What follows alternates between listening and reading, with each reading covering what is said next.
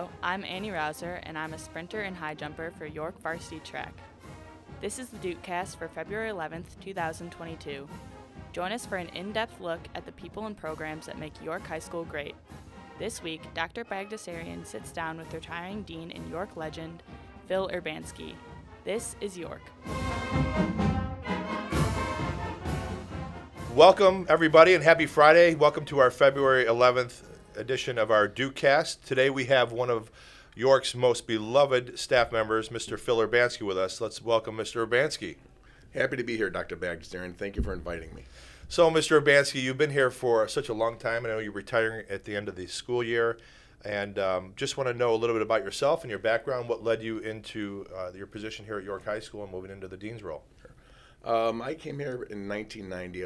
My first job hiring was being a teacher's assistant in our special education department, and then from there I led to a campus supervisor. Then I came back to our special education department and designed a self-contained classroom for learners who had difficulties with emotions and learning. So it's kind of taught all topics, all subjects for 12 years.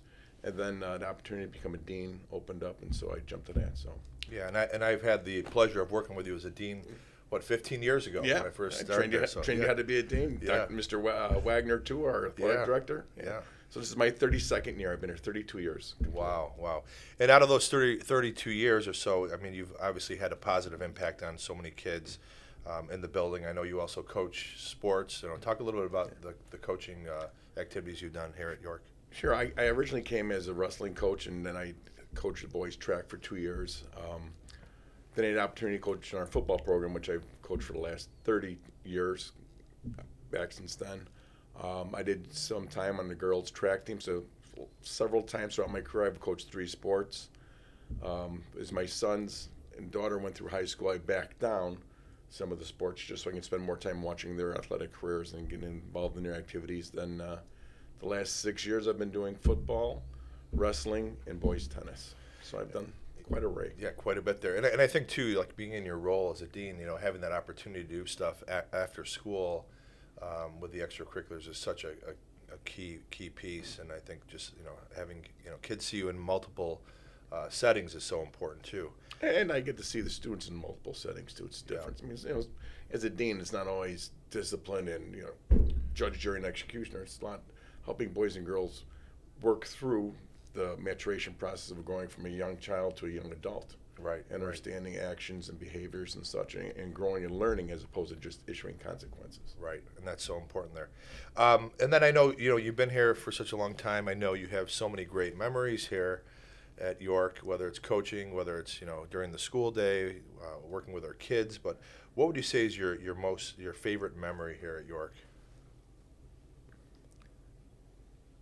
I think it's just watching the community change from when I first got here to what it is now. It's always been a special community. There's always been parental support, student involvement, and just seeing how that tradition is still kept, where being a York student is not just walk in at 7:45 and walk out at 3:06. It's, you see the young boys here in our podcast studio or in a TV studio. You see students in the fine arts area. You see students in our technical areas building stuff and cooking stuff down in competitions, in addition to our athletic stuff. There's many opportunities and places to explore that push past the school day, and we've always been encompassing that and pushing it. We're a comprehensive high school, so if students want to come and go on and be doctors and lawyers and captains of industry, they can, but if they want to go become a chef, a mechanic, a carpenter, we've always allowed that too. Any type of area that you want, we have the ability to have that boy or girl explore that so they can be the person who they want to be.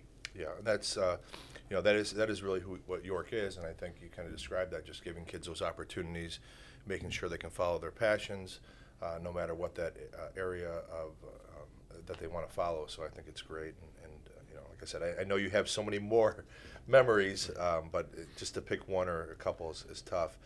And then, what are your plans after retirement? Obviously, you're going to retire here. At the end of May, and what are your plans? What do you plan on doing? I don't know yet.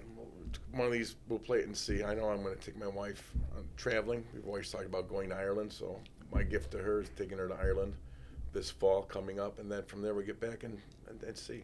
do some fishing, maybe get a house myself by a lake and that. And spend some fishing trips with my good friends. I mean, my favorite part of being at York, I've met some lifelong friends, Mr. Wagner and Mr. Sutter, who's over at Sandburg. You know, we fish several times a year together, and if I wasn't here, I wouldn't have those friends. Yeah. So that's another aspect. I met some very good friends, Mrs. Julian in the counseling department, Mrs. Weber, Mrs. Sheriff, all these lifelong friends. I had Mrs. Delasky, so it's been a good thing. It's been kind of like you look at it, it's not just your job, it's your life. It's a family too, yeah. Yep. And you know, speaking of fishing, since you bring that up, I know you have a lot of hobbies, and I know fishing is one of your big hobbies. Mm-hmm. You know, talk a little about the lures you used to make. You used to make some fishing lures. Yeah, we maybe lures. You know, we go to fishing shows together, and you know, you look at see what's coming out there. Do they get the newest this or that? And I looked at some of the stuff, and I said, you know, to Mr. Wagner and Mr. Sutter, I can do this. So then you just look at a couple, then you kind of go down to the wood shop, and at first I started making some wooden lures that float on top of the water. Mr. Kellenberg helped me out there. Him and Mr. Stoltz has helped me out do a lot of different things. It's great to have this resources when I was here. And then you find different types of bladed baits and that, and find out where to buy the components, and just sit in the garage and fiddle and listen to some music, and all of a sudden we catch fish. You never know. You might be able to start up your own business and sell some lures. Could be. Yeah. You never know. All right. Well, thank you so much. Really appreciate you being here, our guest today, and we look forward to a great weekend. Our basketball team plays tonight, senior night, and it should be an exciting time. So thank you very much, and go Dukes. Thank you. Go Dukes. DukeCast is a production of the students of York High School. This episode was edited by Jack Borchers. The fight song is courtesy of the York Marching Band. For more information about York High School, visit the links in the show notes of this episode.